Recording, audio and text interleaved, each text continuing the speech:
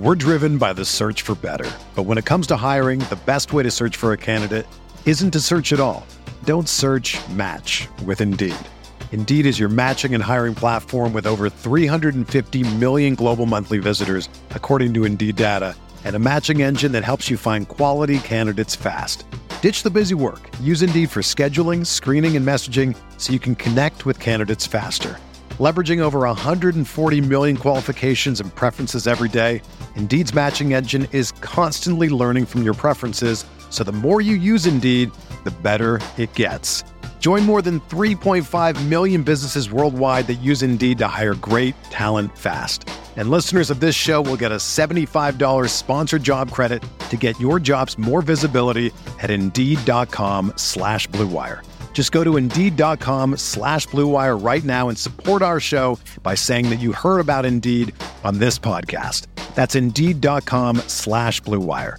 Terms and conditions apply. Need to hire? You need Indeed. You ready? Showtime. On May 3rd, summer starts with The Fall Guy. Let's do it later. Let's drink a spicy margarita. Make some bad decisions. Yes! Audiences are falling in love with the most entertaining film of the year. Fall Guy. Fall Guy. Fall Guy. That's what the poster said. See Ryan Gosling and Emily Blunt in the movie critics say exists to make you happy. Trying to make it out? Nope. Because I don't either. It's not what I'm into right now. What are you into? Talking. Yeah. The Fall Guy. Only in theaters May 3rd. Rated PG-13. Good morning, Grinders. Welcome to the DFS pregame show here on Roto Grinders. I'm Jordan Cooper, a.k.a. Blenderhead, Blender HD. If you want to follow me on Twitter. And it's Wednesday, March 16th. Still got about three more weeks of basketball, right? We had a 4-game slate last night. If you didn't have Kyrie Irving, you were dead pretty much. And then we got 12 games today. And it's all split up. It's all 7, 7, 7. Okay. I could go with that. 7:30. Okay. 8 o'clock. Okay, that's fine. And 8:30, 9 o'clock, 10:30. It's going to be a long night. I don't even know if I'm going to play tonight. Not even sure. Right? There's enough early games. I don't know. I'll think about it. Maybe I don't. But maybe, I don't know what. It's a 12-game slate. What can we cover at 11 o'clock in the morning? With LeBron, SGA, Beverly, Van Vliet, Seth Curry. Oh, we got tons of people that we have to wait on, right? Tons of people we have to wait on, but I'll wait on you. I'll wait on you in the YouTube chat. So feel free to type in your questions, your comments, your concerns, your live streams, whatever you want in the YouTube chat. Give me those thumbs ups on your way in the door. Thummy thumbs, hit the thumbs ups. It helps us out. Like and subscribe. Hit the notification bell to know when we go live. We now got more content on the channel. We got NHL stuff, right? I think on Tuesdays and Thursdays. We got the Scores and Odds YouTube channel with all the betting stuff. We got Grinders Live later today. We got Crunch Time for premium members. We have some college basketball, some March Madness stuff coming up soon, and F1 racing. I don't know if there'll be a YouTube show or anything with the F1, but I believe I see in our internal Slack they're working on adding F1 to Lineup HQ. So hopefully, from what I'm seeing, I'm looking over there. Hopefully, they'll have some type of Lineup HQ up for F1 on Sunday. That's coming from Stevie, who handles the NASCAR and the racing stuff. So if you're into F1 racing, they've added it to DraftKings, and hopefully we'll have something soon. Not this week, next week. I don't know how many events they do. I have no idea.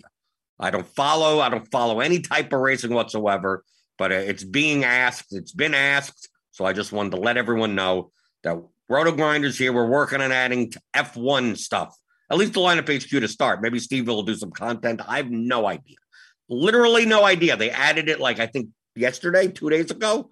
Added F1. Here we go. Right? So just like with anything at Roto Grinders, we cover it all. We pretty much cover every sport that's offered on DraftKings and FanDuel, which includes basketball from yesterday. If you did not have Kyrie Irving, was in 100% of the top 1% lineups. Yeah, with 87 points on a 4-game slate, that's what's going to happen. It's going to happen. And Tyus Jones, he got there. I mean, got 28.5 points, but it's only 3,400. pretty much you needed Grizzlies. It seems like you basically needed Grizzlies and Kyrie, and then maybe Bruce Brown or Devin Booker, maybe. Bane had a nice score, but I mean, he only ended up in 30% of the top 1% lineups. Let's see who else. Melton, I mean, that's another Grizzly. Anyone else down here? Any weird guys? Any weird guys? I don't see any weird guys. Even though in the top lineup on DraftKings, winning lineup had Isaiah Livers, min price on Detroit. Because Detroit, all those players were out for Detroit, but it seems like no one got there, right? If we look at Detroit, we had Cade Cunningham out, right? Cade Cunningham out. I had a ton of Sadiq Bey. And it was very spread out. Basically, that's what ended up happening. The production was too spread out. Actually, Killian Hayes probably made the best value on the slate. Well, Killian Hayes and Isaiah Livers, I guess, right? Because Sadiq Bey, 25 points for 6,000 ain't going to cut it. Jeremy Grant, 33 points is, you don't have a snowflake, but you don't have a flame emoji. Olynyk, Joseph, Stewart, Hayes, Bagley. I mean, just kind of all spread out. And then we had, with Indiana, we had Goga out. So Isaiah Jackson was fairly popular, 31%. But I mean, the Pacers got blown out. I mean, that's what that was the theme of the slate. Like there were two big blowouts, right? The Pacers got blown out and the Magic got blown out. So like the Magic guys couldn't get there, right? Moritz Wagner got there, right? Because garbage time, right? We had Brzezikis in and Fultz 17 point. Yeah, no one did anything for the Magic. Jeez. Right? Wendell Carter, I mean, didn't really get there for 30. I mean, raw points, just like Cole Anthony. I mean, on a 4-game slate, like you don't need like 7, 8X from all of your players. You just need raw points because not everyone is going to score that much. Right? If we sort by points, I mean, look at the highest. I mean, even in a blowout, like Cole Anthony was still one of the top scorers. There's Irving, Booker, Hero, McCollum, and then we have all the Grizzlies, right? Bane, Jackson, Melton, Steven Adams, right? Tyus Jones over here. Okay, let's take a look at across the board as far as exposures. I played on FanDuel last night, so it's slightly different, right? Slightly different. I still played tons of Grizzlies, obviously. But I played a little too much Sadiq Bey in the small forward spot. Okay, we got Tyus Jones. Dylan Brooks was mega owned on both sides. He was like 50-something% on DraftKings, on FanDuel. 20 points ain't going to cut it, right? Because it pretty much Bane did most of the damage in that first half. But Tyus Jones on DraftKings, 81% owned. And if we take a look across the board of all the sharp players that I have saved here, all over that. Oh, no, DeColts wasn't over. Okay, 79% of them, right? But look, RBX locked him, Ahabro locked him, Oxenduck locked him, right? 98%, 100%, 98%, 89%. Don't have to get cute on a 4-game slate to fade the widely best projected $3,400 player projected for 30-plus minutes. There's no reason to do that. Dylan Brooks at 4,900 in the shooting guard spot. I mean, he was eligible at more positions on DraftKings, right? Shooting guard, small forward. So I can understand playing a lot of him. So yeah, across the board, look at the numbers. See all the green. 60% owned, and for the most part, either at or above that, or around that at least. And we take a look at someone. So how about the Pistons? How do people handle the Pistons? See, Sadiq Bey, 25% owned. And a large portion of the sharp players way over that. Jeremy Grant was a little bit more mixed, right? Then not much else. Really not much else here. Like Corey Joseph, a little bit. People played Rodney Magruder.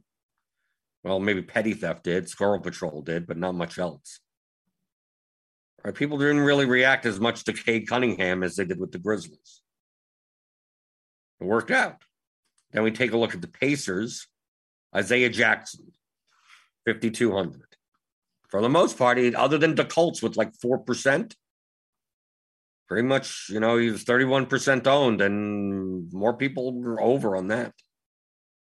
Right? It doesn't matter what happened. This is why you review it like this.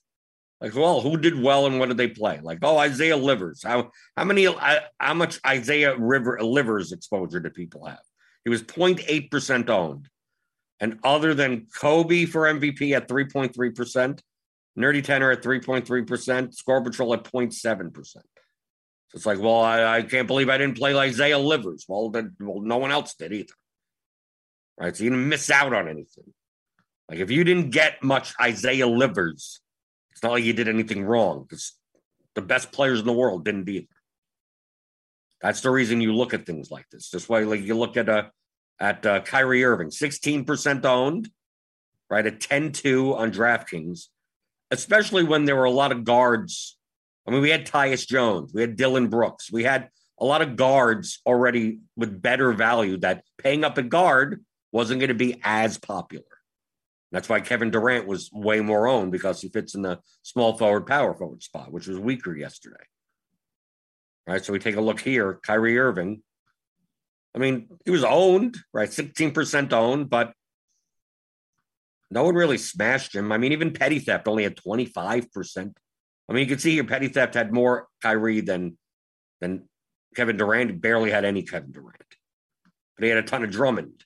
Drummond only got 18 points because it was a blowout. Goran Dragic, 8.75 points. Most people were over on Dragic. Same for Bruce Brown. Bruce Brown mixed over here. So if you played a lot of Kevin Durant last night, well, you were on board with most of the sharp players. Played way more Kevin Durant than Kyrie Irving, but it primarily because of a positional issue.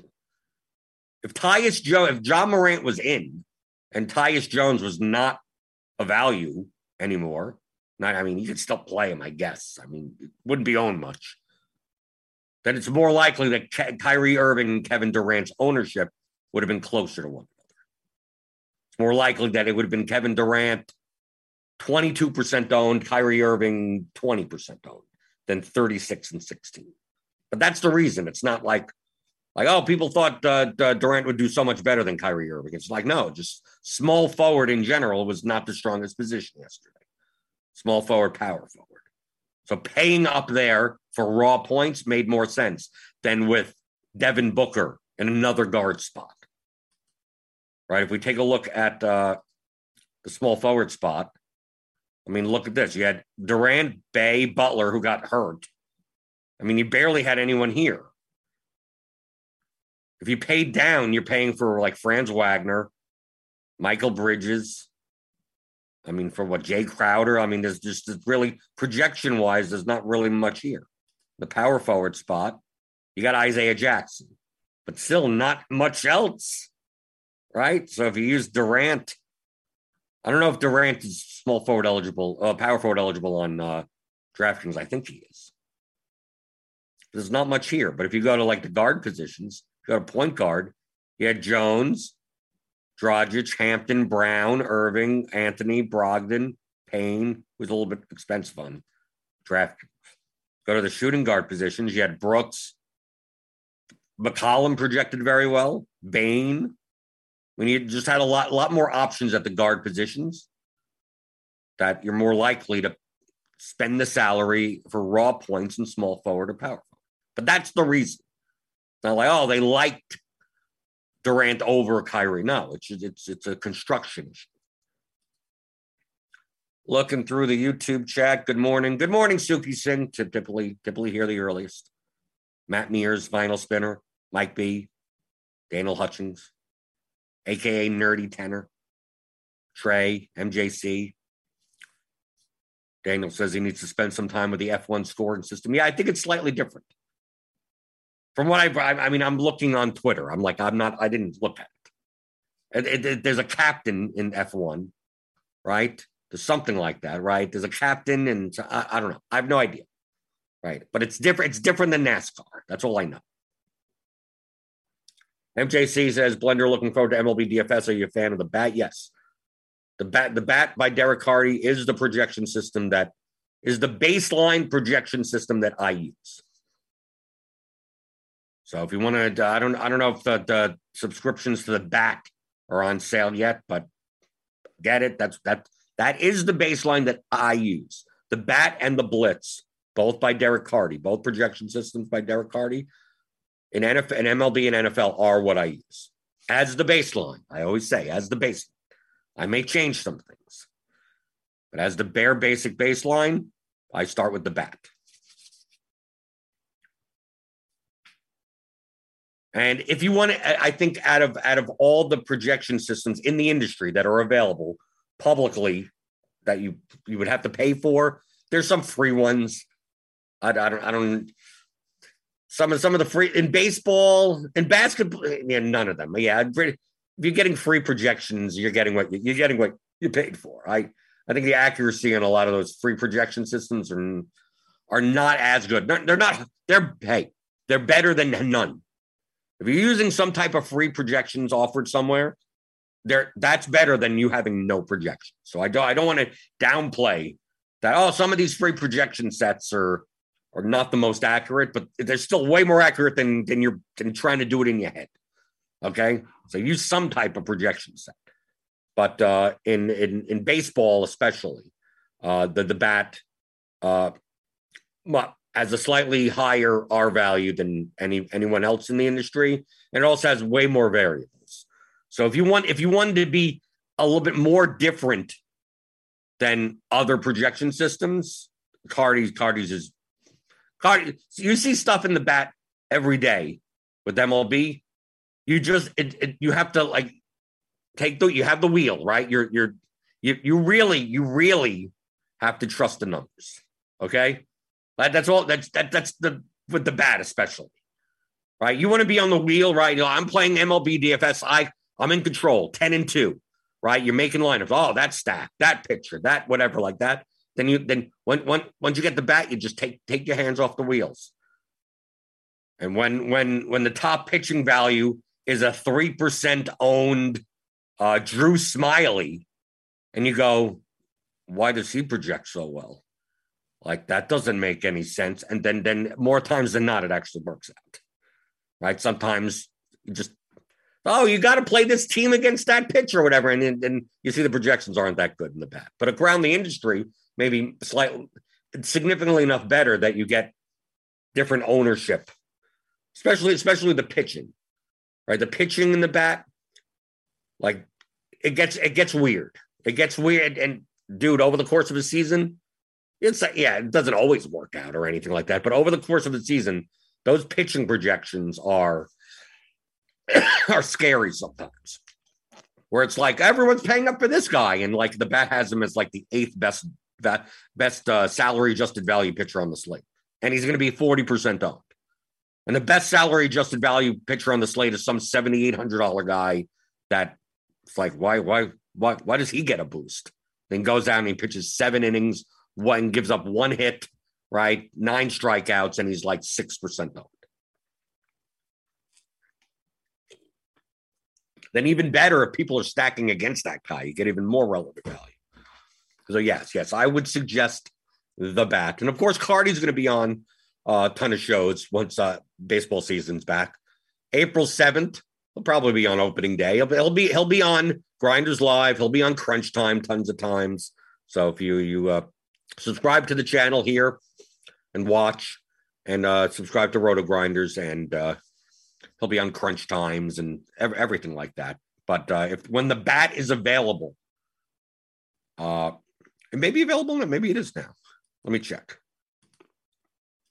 Is the bat available? Because it's an add-on. You have to be a Roto Grinders member, a subscriber. Click on the link in the description. Get $10 off your first month. So you get access to Lineup HQ and our Roto Grinders projections and everything and all the content here. But if you want Derek Carty's projections, right, you go to rotogrinders.com/the-bat or something like that. I have no idea. Yeah, I don't think it's on sale yet. I think it'll be on sale soon. Whatever. I mean, I'm already in no matter what, so like it's hard for me to show that on the screen. But if you want that, well, look at it. Follow Derek Carty on Twitter. And he'll obviously tweet about it when that is ready. MJC says, Ye may need to make a leap and investment. I hear only good things. It's slightly pricey, but it's extremely underpriced. All projections in the industry are extremely underpriced. The bat probably for a 162 game season, which it may not be this year, the bat probably should cost about $5,000 to $7,500 a season. Probably should cost that, right? Projections around the industry should cost a lot more money. Like our NBA projections alone should cost $2,500 a year, a season. It should. So when you say it's like, oh, it's only $40 a month. Yeah, it's extremely cheap for what you get. Extremely cheap. So I consider the fact that you get baseball projections every single day from April 7th to the end of the season. You build that system. Let's see how long it takes you to build that. It would cost you way more than $5,000. So that's why that's the value of it. But some type of decent projections. You can use the RG projections. That's fine. Those are worth $1,000 or whatever. This is a game of numbers. Once you understand that it's a game of numbers and so you're playing a math game, what's the most important thing? Having the best numbers. And then arranging those numbers in the best way so you have a better chance of winning than other people. That's it. That's what DFS is. So if you're going to start with no numbers, you're way behind. You're extremely way so much behind. Do you need the most accurate? No, I mean, on a season-to-season basis, there's variance. If you're like, I don't want to use the bat, I want to use the RG projections, that's fine. That model is good. Doesn't have as many variables as the bat, but still better than no projections. If you want to get projections from other places in the industry, that's fine. I'm not beating the drum of like you got to get RotoGrinders stuff. Like you got to get projections. Either you're building your own model, or you're using someone else's model. You got to use something. It's a math game. You need the numbers to begin with. For you to just pick, I'm just going to pick randomly. Oh, this guy, the wind's blowing out here. Oh, this guy, it's a revenge game. Like, that's not accurate. In very small samples, you may go, oh, I was right about that guy. But did you back test? Did you back test your takes? No. You'll remember all the times that you were right and not the 700 times you were wrong. Yeah, Daniel Hutchins is ready for Rougned Odor. What team? He's not on the Yankees anymore. What team is he on? Rougned Odor. He moved, right? He's on the Orioles now. Oh, that's going to be great because they're horrible. So he's obviously going to play every day. Right? He's going to play every day. He's going to bat sixth. He's going to be 2,900, and he's going to be in 60% of my lineups as a one-off at second base or third base or wherever the hell he'd be eligible. Right? Those are high variance players. You have to understand the standard deviation of baseball players are not equal. Hunter Renfroe, right? Or what is that? That's Hunter Renfroe, right? It's the same, different spelling than the football player. Rougned Odor, Joey Gallo, right? Someone like that. Yeah, he hits 50 home runs and also strikes out 200 times and has more home runs than singles. 50 home runs on the season and 26 singles. That's it. Those types of people, they don't score. He has a median projection of 9.6. Like the guy doesn't score 9 points ever, right? He's going to score 2, 0, 2, 4, something like that, or like 14, 18, 26, something like that. You're not going to get 8 or 9 points out of that guy. No, of course not. 3 singles. He's going to have 3 singles and a run. Like he doesn't hit like that. His standard deviation is much higher. Then you have the slap hitters that it's like, he's projected for 9.6 points. It's like, yeah, okay, but he's probably not getting 22, right? He's probably not getting 0, right? So you're probably going to get 5 points, 5, 9, 7s, 11s. Some type of thing like that. So the standard deviation is smaller.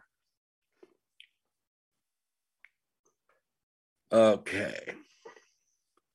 Masher says, I tried to adjust the bat using the props market last year. Did not work. The bat was sharper than the props market. Yeah, you can use the bat for props. There are a lot of people that did that last year. The bat has statistical projections also. So it's not just a projection set of floor, ceiling, fantasy points, stuff like that. It also gives the breakdown of like every category for all the players. So even if it's fractional. So you could go by, home run props.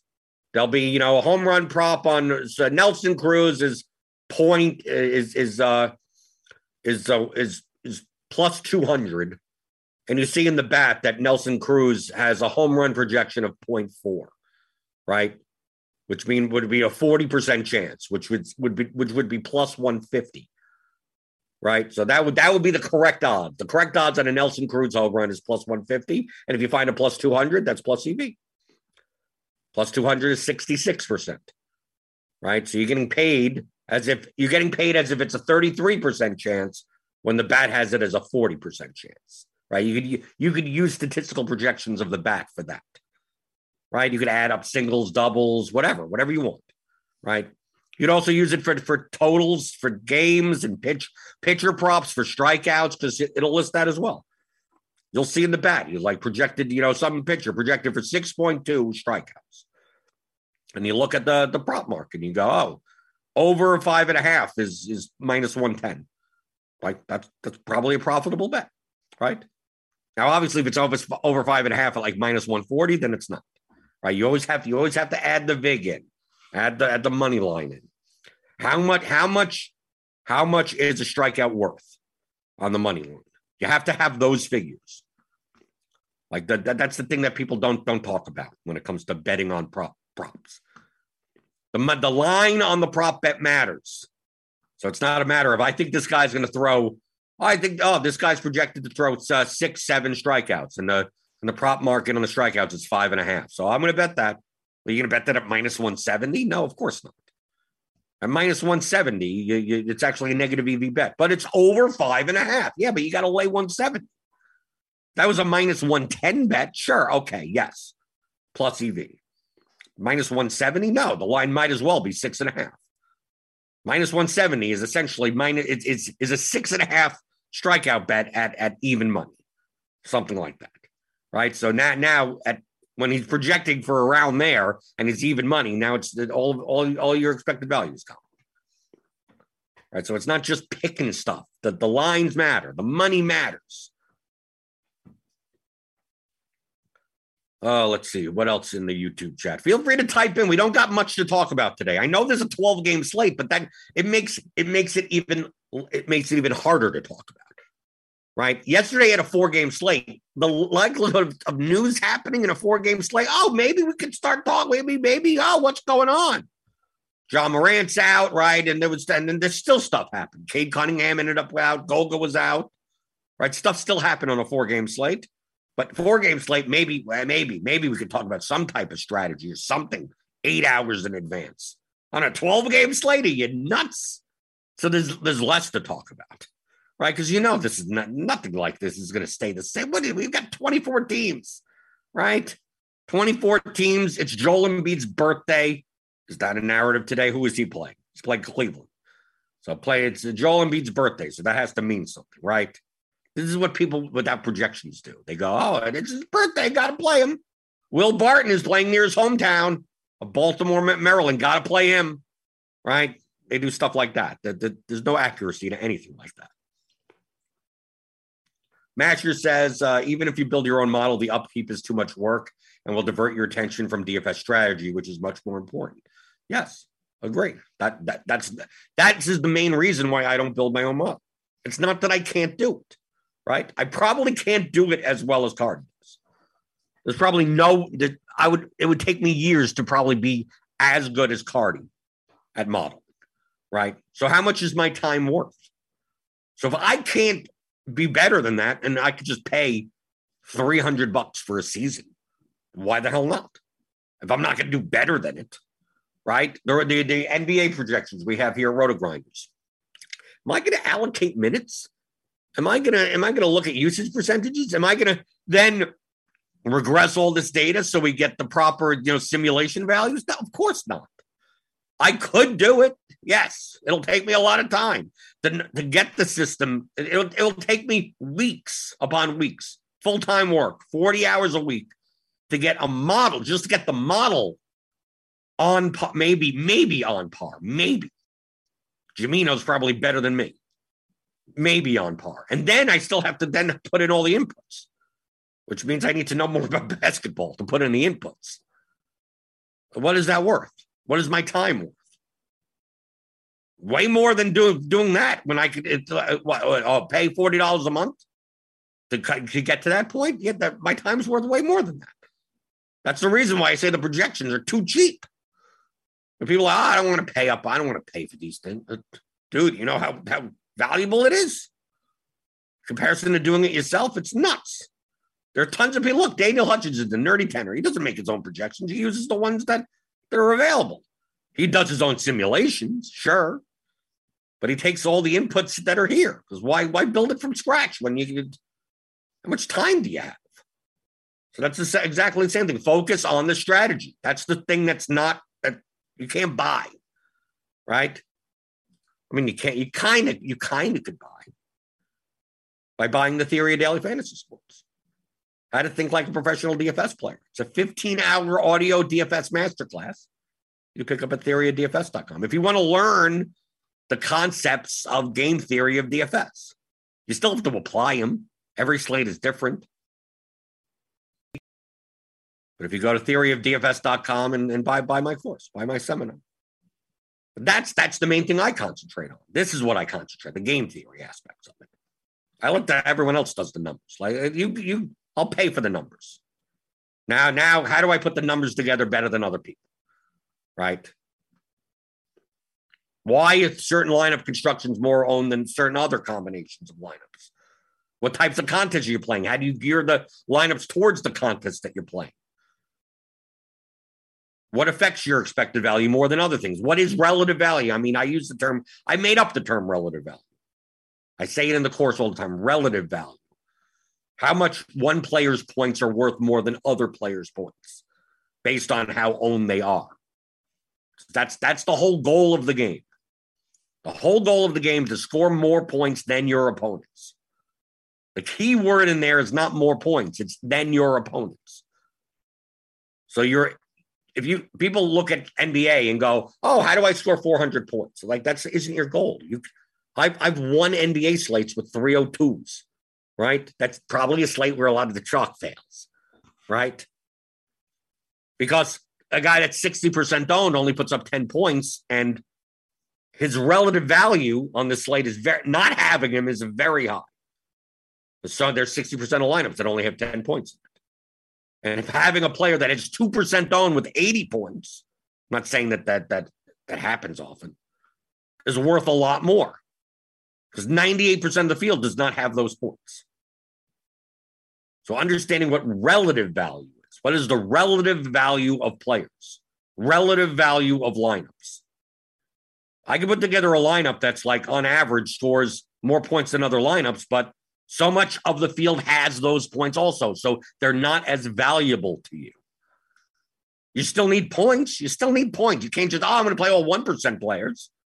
Well, 99% of the field don't have those points. Yeah, but you still need, how many raw points is it? Right?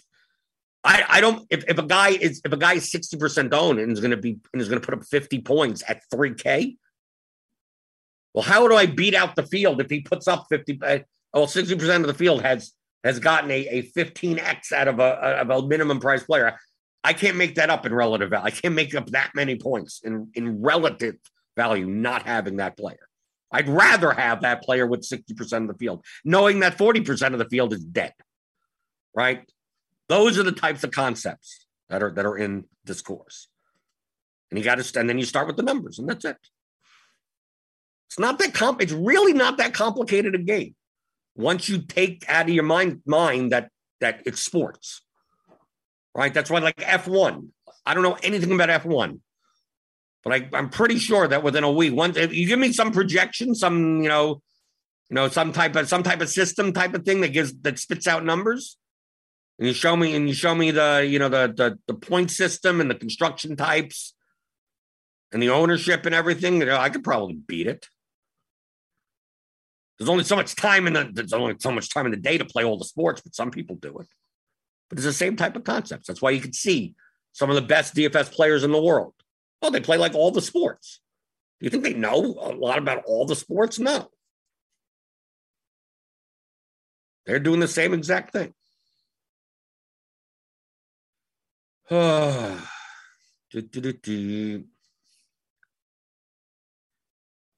MJC, how many unique lineups do you typically like to have on any given night in NBA? It doesn't matter.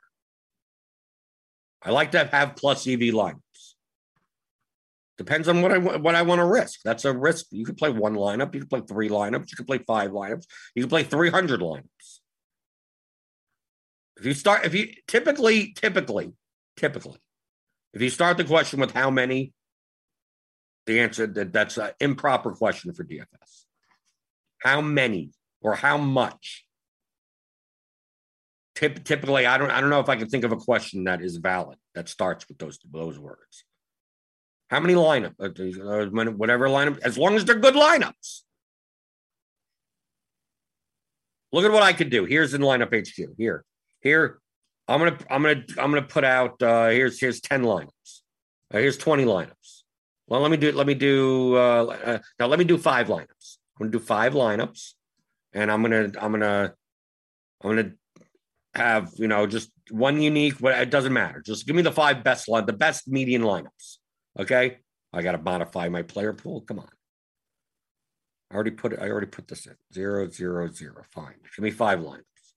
Okay, so here are 5 lineups. Right, the highest projected lineups: 286, 285, 284, 284, 284. Right, who cares about the ownership? Whatever.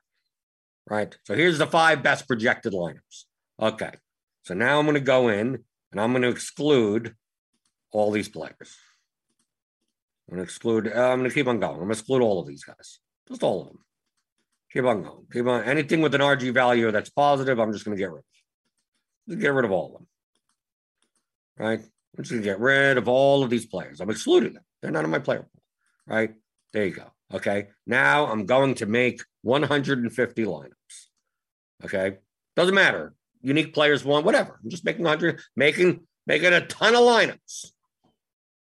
One hell of a ton, right? And you tell me which would you rather have in the largest field GPP? Would you rather have the 5 lineups, the 5 best projected lineups that I made, or would you rather have 150 of these lineups that are coming up? And I can tell you, I guarantee, I'd rather have the 5 lineups in the beginning than 150 of these. So this is almost done. Here's 150 lineups. Okay, let's see. What do these lineups look like? Right. Oh, total ownership is 50%, and the projection is 255. Right. Look at the ownership here. 255 compared to 286. So you're dropping 31 fantasy points of median. And of course, you're getting very low owned lineups. Would you rather have 150 of these? And these are only at the top. What's at the bottom? Scroll all the way down to the bottom. You'd probably still get 253, right? Because it's all just garbage players. Not garbage, but like just low median players. That still fits to 50,000. It's still, you still have guys here. But like, which ones would you rather have? No, I'd rather have the 5 good lineups than 150 bad lineups. So the number of lineups doesn't matter. Would I rather have 150 good lineups? Yeah, of course. So the lineups matter, not how many you have. Let's say you were going into a casino. Okay, you go into here's the option that you could have. A casino game where you're betting on the flip of a coin, a fair coin, where you call heads or tails and you get paid 4-1. Okay, 4-1 on your money. Or you go play roulette, standard roulette with two green numbers. That is minus 5.25% or so expected value. You're guaranteed over the course of time to lose 5% of your money? Would you rather have one 4-to-1 bet on a coin flip or 150 black or red bets on a roulette wheel? It doesn't matter. Well, how about 100? How much can I win in 150? No, it does. Compounding negative EV things doesn't make it plus EV. It just makes it more negative EV. You're actually hurting yourself. So you'd much rather make one bet of plus EV on a coin, one bet like that, than 150 bad bets. So it's not a matter of how many. It's a matter of the actual lineups. I'd love to make 100. I'd love to make 150 bets on the 4-to-1 odds on the points. I'd rather that, but if that's what you're trying to do, if you're building 150 lineups, you're trying to build 150 plus EV lineups in comparison to the field. The same thing you'd do if you build one lineup or two lineups or three lineups. So just building more lineups doesn't mean anything, right? Having 50% of a player doesn't mean anything. Well, what lineups is he in? Right? I could look. Imagine me. I'll look. Imagine I have Jason Tatum goes off today, right? Here's my 150 lineups. He's 2% owned, and I have 83% of them. And Jason Tatum puts up 70 fantasy points. I probably still do not win this slate. I probably lose money on this slate. Well, but you have 83% of a 2% owned guy. Yeah, but they're all, look at all these lineups. These are horrible lineups. Right? Yes, I have him in more. So what does it matter what the percent of the exposure is? Doesn't matter. The lineups are awful. So who cares if, the guy's 20% owned, I'm going to have 40%. That doesn't mean anything. In and of itself, that doesn't mean anything. That's a representation of your diversification. But are the individual lineups plus EV? Are they good lineups? Saying 40% of someone doesn't mean anything. If they're in bad, look, I built 150 bad lineups on purpose just to show you. These are all bad lineups. These are lineups that are unprofitable. So having 79% of a guy, who cares? Rudy Gay, I'm going to have 75% of him. You think you could win like this? No, of course not. Because each individual lineup is horrible. So don't talk about how many, how much. Build one plus EV lineup. Done. Build a second one. Build a third one. Build a fifth one. Build a 20th one. Build a 50th one. Whatever you want. You build 50 plus EV lineups. Well, I have 70% of this guy. So are the lineups you're building good? Yeah, it's okay. Do you want 70%? Then you come down to want. Do you want to risk 70% of a 10% owned guy on this slate? Can you build lineups without that guy that are plus EV? Of course you can. So maybe you decide, well, I'm playing too much of this guy, and I don't want to have my entire slate, more of my slate that's decided by that person. I'm decreasing my risk by finding plus EV lineups that don't have that player in it. So that's what you're really doing when it comes to exposures. It's all just a representation of how diverse you're being. You still need plus EV lineups.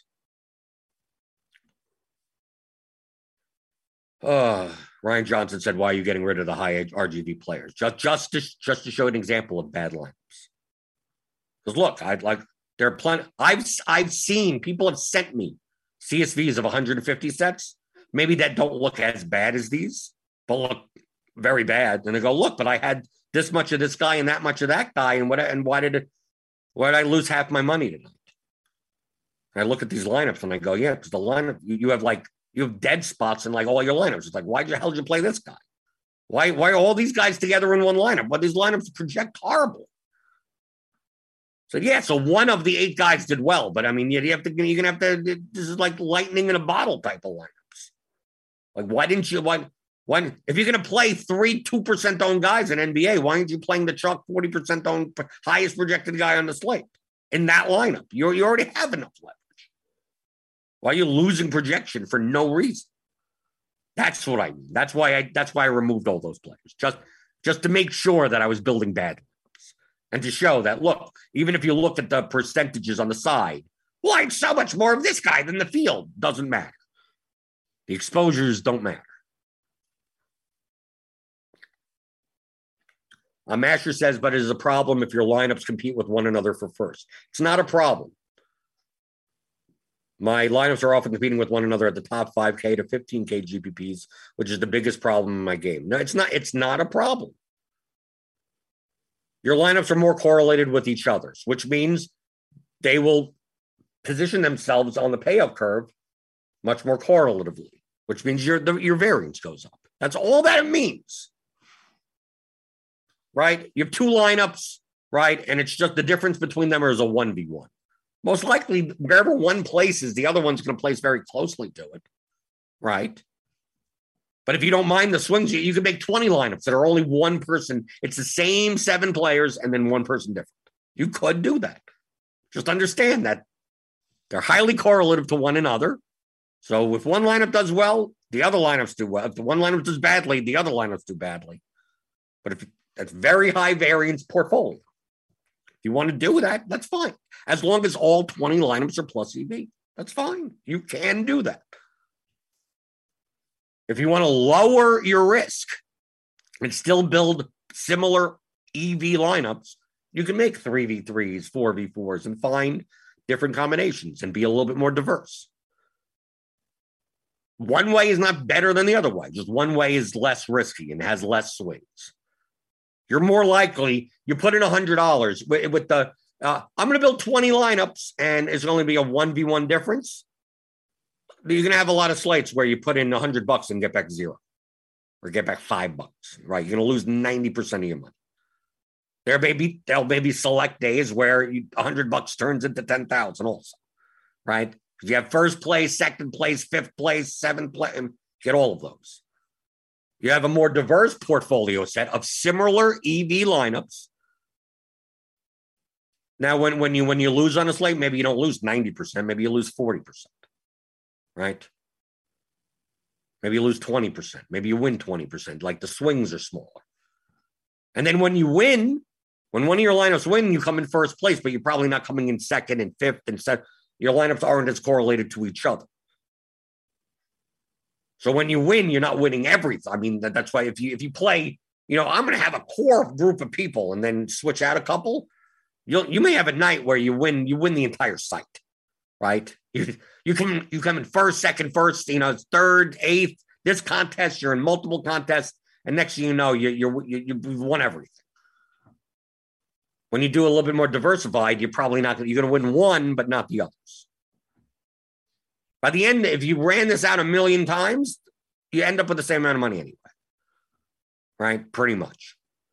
So if you can end up with the same amount of money anyway, me personally, my risk tolerance is I'd rather decrease my risk then. If I could keep it very similar EV lineups in my portfolio and reduce my risk, why wouldn't I do it? Rather than maximize my EV to the nth degree. I don't need all the money. I don't need to have swings where I'm up and down $150,000 at a time.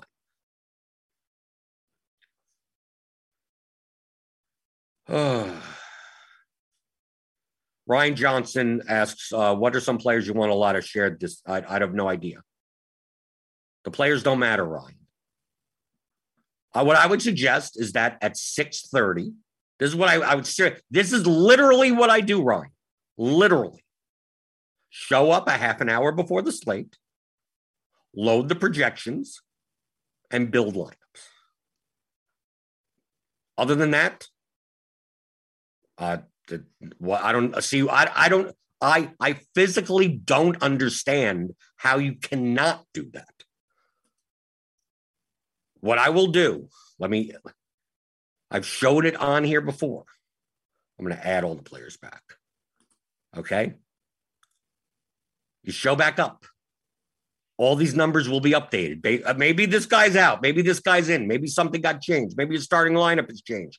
I have no idea. I don't care. All I care is about these numbers.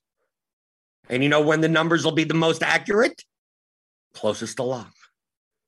So if you just showed up closest at 6:30, all you have to do is go to rotogrinders.com/lineuphq, right? You literally have to know nothing about basketball. Nothing at all. You could have literally never heard of Giannis. Never heard of Luka. Never heard of Joel Embiid. Who's that guy? I don't even understand what a PG is. What is a C? What does C stand for? Control? What does SF stand for? I have no idea. There are obviously positions in a basketball game. I don't know what they do. Literally never watched basketball. I don't even understand the concept of basketball, right? 120 to 118 is the totals. How do they score points? I don't know. There's probably a basket. I think there's a basket, right? How much is a basket worth? I don't know. How about the three-point line? Oh, there's a line? I don't even know what is this, a circular court? What does the ball even look like? I don't even know what the ball looks like. I don't know. Do they play with a small little ping pong ball? Do they try to shoot it into cups? I've literally never seen basketball before. Someone like that will destroy you in DFS by literally just using these numbers and putting together lineups. You don't need to know anything about the sport. Just have a projection model, right? That's all you need. And then the people on our projections team are putting in the minutes and usage. They know about basketball. That person may literally have never seen the sport be played, never even heard of the sport, and will probably beat you at DFS by just playing it as a math game, because that's all it is. Once it's all in numbers, I don't care about who the players are anymore. So these are the numbers. So like who to play today doesn't exist as a question. How do I build a lineup with 1, 2, 3, 4, 5, 6, 7, 8 guys that fill these positional spots up to 50,000 salary? How do I put the numbers in these for the contest that I'm in better than other people, so that my chances of winning first or winning more money are more than other people's? And then just that's it. You're done. It's like I'm rolling a 500-sided die, and can I get 650 to 1 odds? Can I get 620 to 1 odds? Or can I get 400 to 1 odds? And now I'm negative EV. That's all you're doing with lineups. That's literally all you're doing with lineups.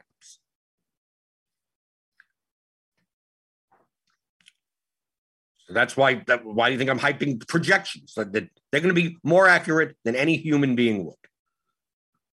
Like there's no human being that could be better than a properly regressed projection model. You may be putting in the input stuff, right? You may be putting in the minutes and stuff, right? We have someone like Petty Theft. He has his own model. He puts in his inputs. So it's not a matter of he knows basketball more than, for the minutes. It may be more accurate when it comes to the minutes and usage by this much, by a smidge. But he still has a model. It's not like he's just picking people out of a hat. Oh, I think this guy's going to do well today. He may go, I think this guy may play a little bit more than people think. I think they're going to go big here. I think the matchup over here. And then he adjusts that type of stuff. But then he still spits out numbers and makes plus EV lineups. Right? That's the difference. That's what all the top DFS players do. We look at results DB. You look across this list, right? It's still talking about people that are using models and projections. It's still numbers, right? They're still using numbers. Some are much more number oriented than other people. Someone like Nerdy Tenor that just downloads the projections and runs simulations, doesn't know anything else, right? His algorithm is learning how to play. He doesn't even care, right? The whistles go the same thing.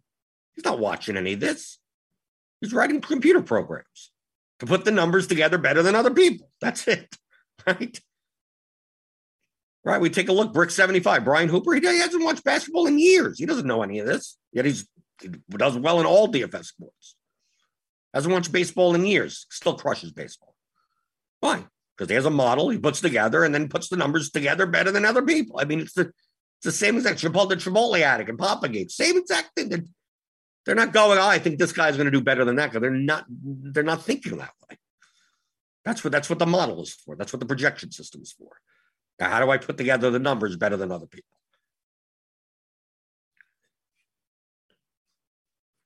Ryan Johnson says, what's your best strategy if you don't have the building software? Then subscribe to Roto Grinders. Like literally, this is what I use. It's not like I'm doing anything different than dude, I use our Roto Grinders projections. We have ownership. We have fantasy points. We have the floor and the ceiling. We have everything. This is what I use. NBA is my most profitable sport in my 6.5 years of playing DFS. With multiple GPP, with large field GPP wins. I use our projections. It's not like I'm saying, oh, sign up for RotoGrinders to use these projections. And me, I do my own thing. No, this is literally what I use. I think Nerdy Tenor, right? Daniel's in the chat. He does the same exact thing. All he's doing is doing this. Yeah, he's putting into his sim software. He does his thing. Me, I use game theory. I may not be as precise as Nerdy Tenor. But I probably on average have much higher EV lineups than he does by using game theory. Those concepts you could learn in my course. It's the same exact thing that I just literally talked about with relative value. How could I build lineups that have the highest projection for the lowest ownership possible? Where's that balance? Right? Can't build lineups that are really low owned because they're probably not projected very well. They're probably too low projected. Then I shouldn't be playing lineups that project the highest because they're also going to be too high owned. So how do I win those slates? I'm going to be sharing points with too many people. So there's a middle ground. Where's that middle ground? Building lineups that have as high a projection for as low ownership as possible. That's it. That is DFS for GPPs, especially top heavy GPPs. So how do you do that? Well, what's the projection? What's the ownership? Do you need those numbers? So give me those numbers and I can build lineups. And then the third thing would be correlation. What is the correlation between players, between events of a game? And how does that affect the standard deviation, the variance, the distribution of outcomes for different players? If one guy does well, what are the chances that another guy does well? What is the ratio? What is the coefficient of that? In baseball, the coefficient between players on the same team is much higher than in NBA.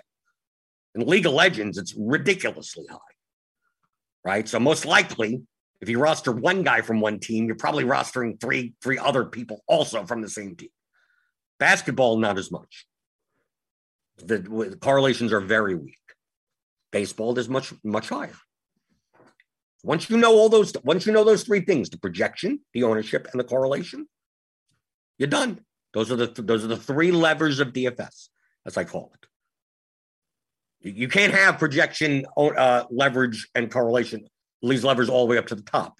Anytime that you move up that leverage or that correlation lever, that projection lever starts coming down a little. So it's like, where's that balance between those three levers? That is the game of DFS. So you can't know what the balance is without having actual numbers, right? Projection, leverage, correlation. By not having the numbers, how would you ever? Now you just purely guess. Oh, I'm going to play a guy from Phoenix because the total's high, and I'm going to play this guy from that. You just be completely guessing, and maybe you get lucky. Sure, okay, that can happen. That is the game of DFS.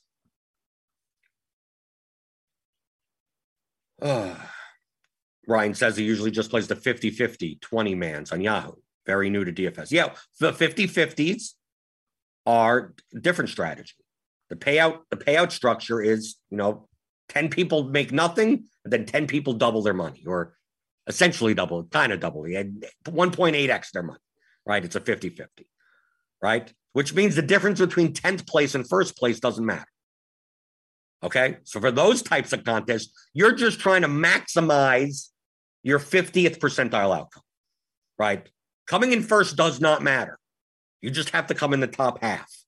So you have to build a lineup that has the most likelihood of coming in the top 50th percentile of the contest. Well, the fun part is that these numbers here, these fantasy point numbers, are all medians or means. Close. Typically, they're close enough. Right? So they're median projections.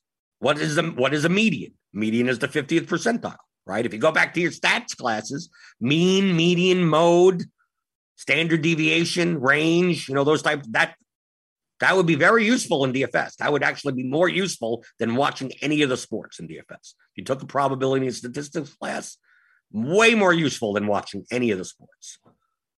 So if your goal is now to just come in the top half, you do not care about first. You just care, how do I maximize my probability of coming in the top half? Well, you have all these median numbers of all the players. So you want a lineup that you don't care about leverage. You don't care about correlation. You don't want to increase the variance of your lineup. You want to decrease the variance of your lineup. So essentially, you want that projection level to be right at the top, right? So if you're in DraftKings right now, like what? He's playing Yahoo. I'm going to go over to your Yahoo projections or current Yahoo projections. I always have to say the word current. It's a 12-game slate, and who knows what the hell happens between now and 7 o'clock, right? So I'm going to the Yahoo projections right now, right? So these are our median projections, the 50th percentile. So what is the highest lineup that could jam in as much of this median projection as possible? Well, that's what a tool like this is. It's a knapsack problem. I'm just going to press optimize. What's the top lineup? Here you go. 292.48. Burks, Walker, Jackson, Bogey Bogdanovich, Giannis, Barrett, Capella, Eubanks on Yahoo, because of the pricing and is different, obviously, in Yahoo compared to other sites. So this, based on our current projections, this would be the lineup that you play on Yahoo.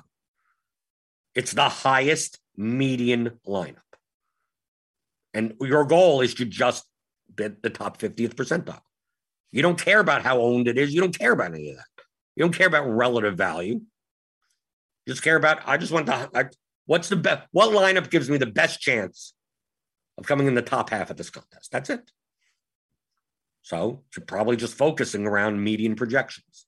That's why Masher even says in the chat, you probably need to pay for good projections because you're probably going to be playing against a lot of people that are playing with projections, especially in cash games. Right? If you're playing cash games on any of the sites and you're not, you don't have any semblance of a projection system, you're going to be dead pretty soon. Right? You're going to end up with a win rate of like 30%, which is really low. Right? You'll still win sometime, right? Of course. But since you're just focused on median projections, you don't have to do any of that game theory.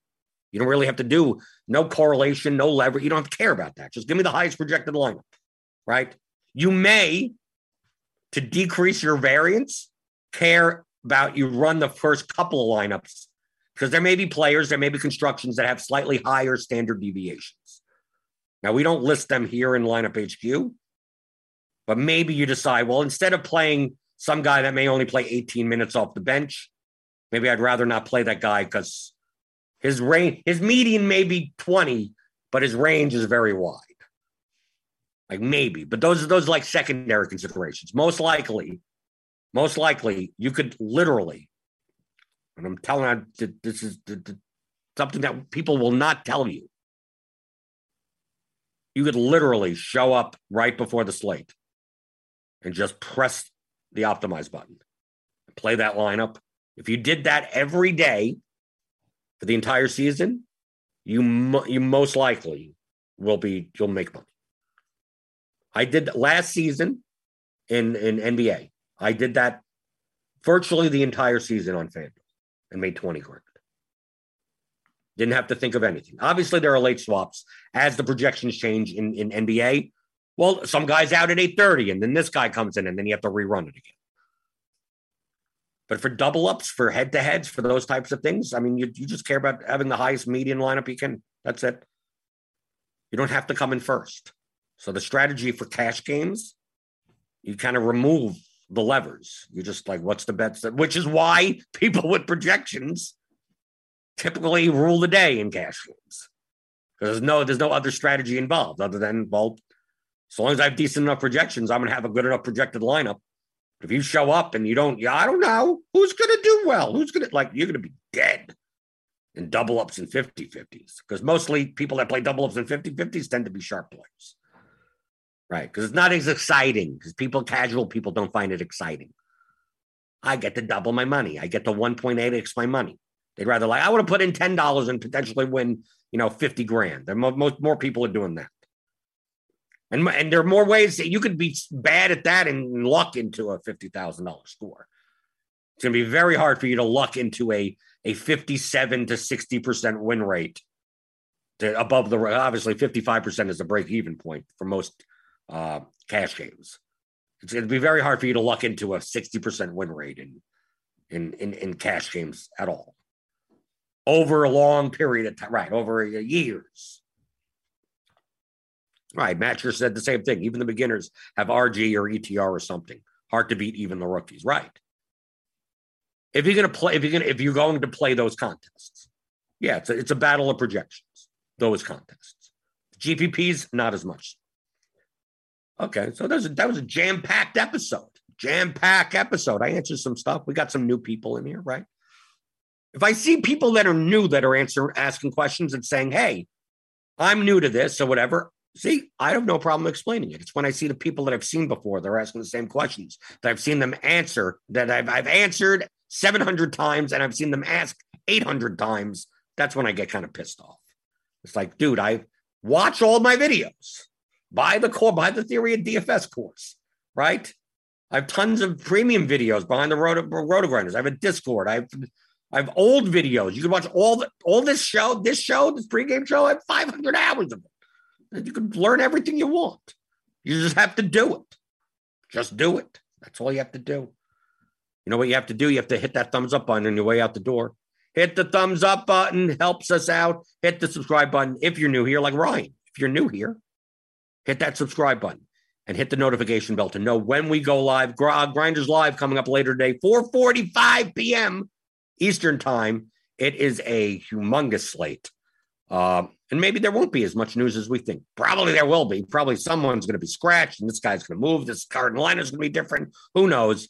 But they'll have you cover on Grinders Live. And then there's crunch time at 6:20 p.m. Eastern for premium members. You could always download the Roto Grinders app to listen on the run or on the Roto Grinders site. And yeah, so I'll be back tomorrow.